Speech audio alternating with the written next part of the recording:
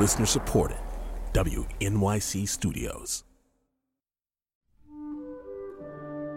I'm Yannick Nézet-Séguin, music director of the Metropolitan Opera, the Philadelphia Orchestra, and the Orchestre Métropolitain. Here's a sneak preview of what you'll hear on This Week with Yannick.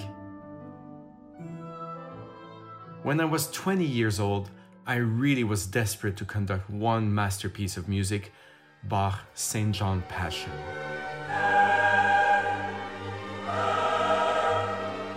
I fell in love with the way Bach was able to convey all the emotions within the layers in the orchestra.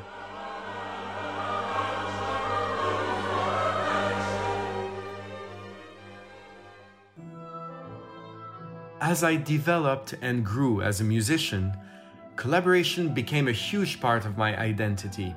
I think about this a lot these days, especially in the pandemic. Being isolated, it brings you back completely how making music is first and foremost being together. It's communicating.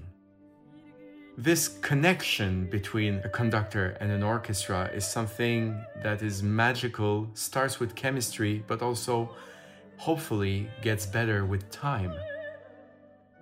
That's what I'll be thinking about and speaking about in these programs for the next couple of months, and I hope that you'll join me for it.